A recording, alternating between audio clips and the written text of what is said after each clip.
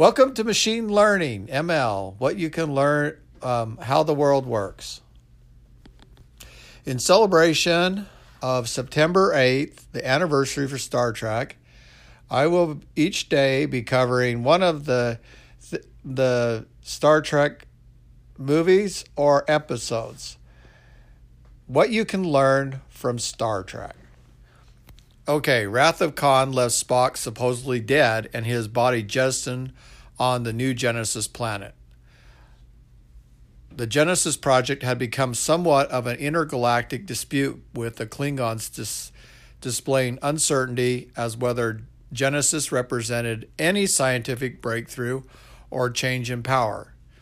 Secretly, a Klingon lord had gained information about the location of the Genesis project and, using his cloaking technology, approached the planet with the intent to destroy a Federation science vessel, leaving the team stranded on the surface.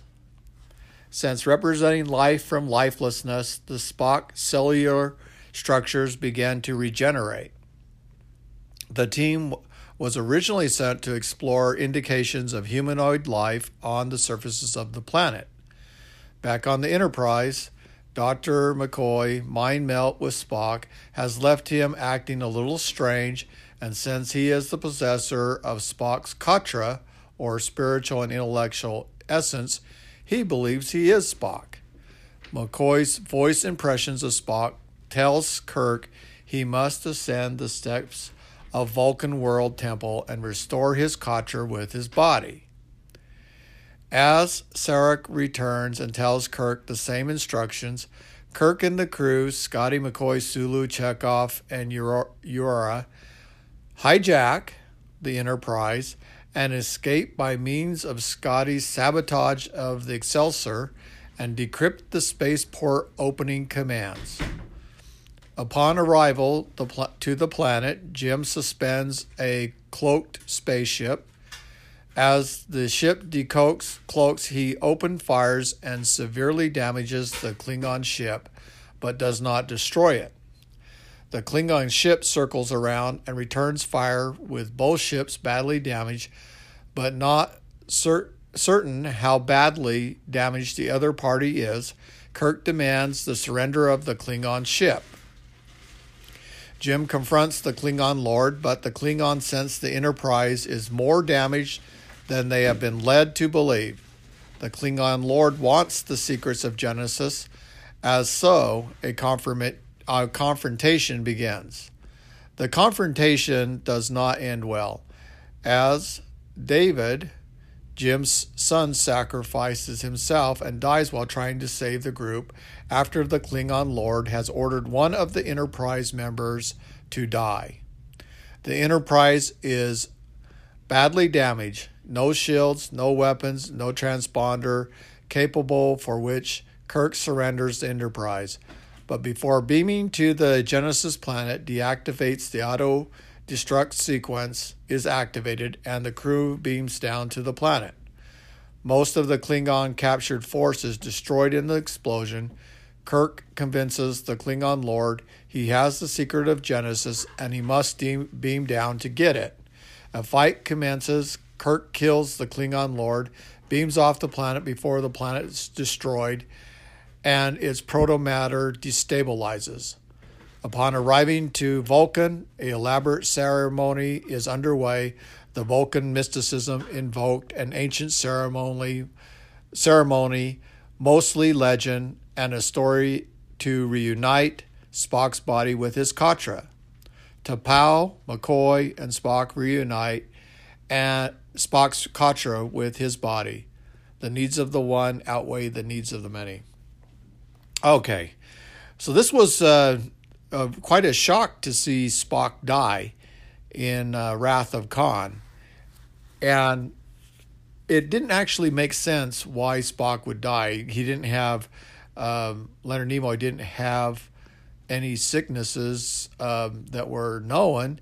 So usually when they take a really popular actor and they have him die, it's because either they have already died physically or they have lost interest in continuing to act, or they weren't able to get a contract signed to bring them back on. And this is really interesting because it suggests almost the concept of resurrection, that the body and the spirit are separated, and that's called death. When the body is reunited in an immortal form, in a body of glory, it's called resurrection. Now, it is interesting that this topic came into the idea of a Genesis. So it was popular because Leonard Nimoy liked the concept of the Genesis. And in The Undiscovered Country, if you remember, he made reference to all good things must come to an end. Well, it follows the same pattern. Spock was the good thing, even though he told a lot of lies. He believed that the means justified the ends. And so the good thing, him, came to an end. But the fans were very disturbed about the fact that Spock was no longer on in the movie series. And so there was a lot of pressure, I'm sure, from the fans that he'd come back. So the Genesis Project, the taking life from lifelessness, this idea of spontaneous generation, the Genesis matrix, self-organizing patterns of DNA and RNA to produce life, and the reintroduction of Spock's katra in a process that was referred or implied to exist but not practiced by the Vulcans. So it was an act of faith that Kirk, Spock's best friend, would take McCoy, who was possessor of the katra, back to Vulcan, and T'Pau, all of Vulcan in one, would reunite Spock's spirit back to his body. So it is interesting that Kirk would lose his son David. Now, David was the result of Janet and his union. They lived together. I can't remember. I think they were briefly married, divorced, but she kept the knowledge of David from Kirk. And so this was his son that he never knew, and later was introduced by Janet to him. And they form a good relationship. David knows about Kirk's legend. He knows everything about his father, and there's a bond between him and his father. And then he is killed by the Klingon in a random act of courage when he attempts to intervene and prevent the Vulcan woman who was I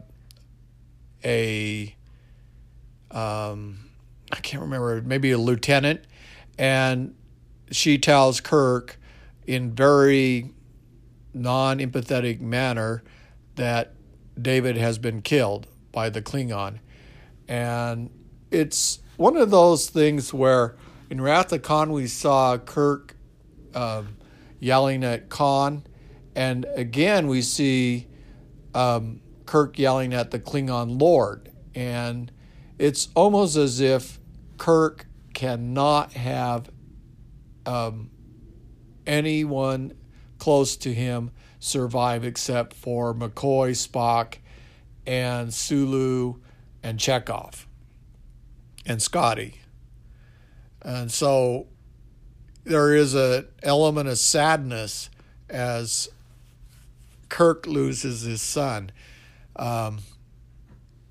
And Kirk is always very good at his strategies. I really liked the chess game he played with the Klingon Lord. It was great. It made sense. And he played into the Klingons' ego, that he knew that the Klingon could not resist the idea that the Genesis weapon worked, or in this case, the Genesis project. But the Klingon Lord wanted to use it as a weapon to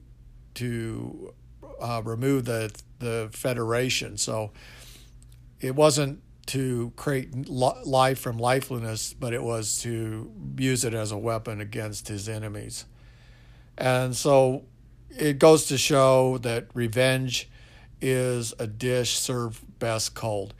And it was served cold, and the Klingon Lord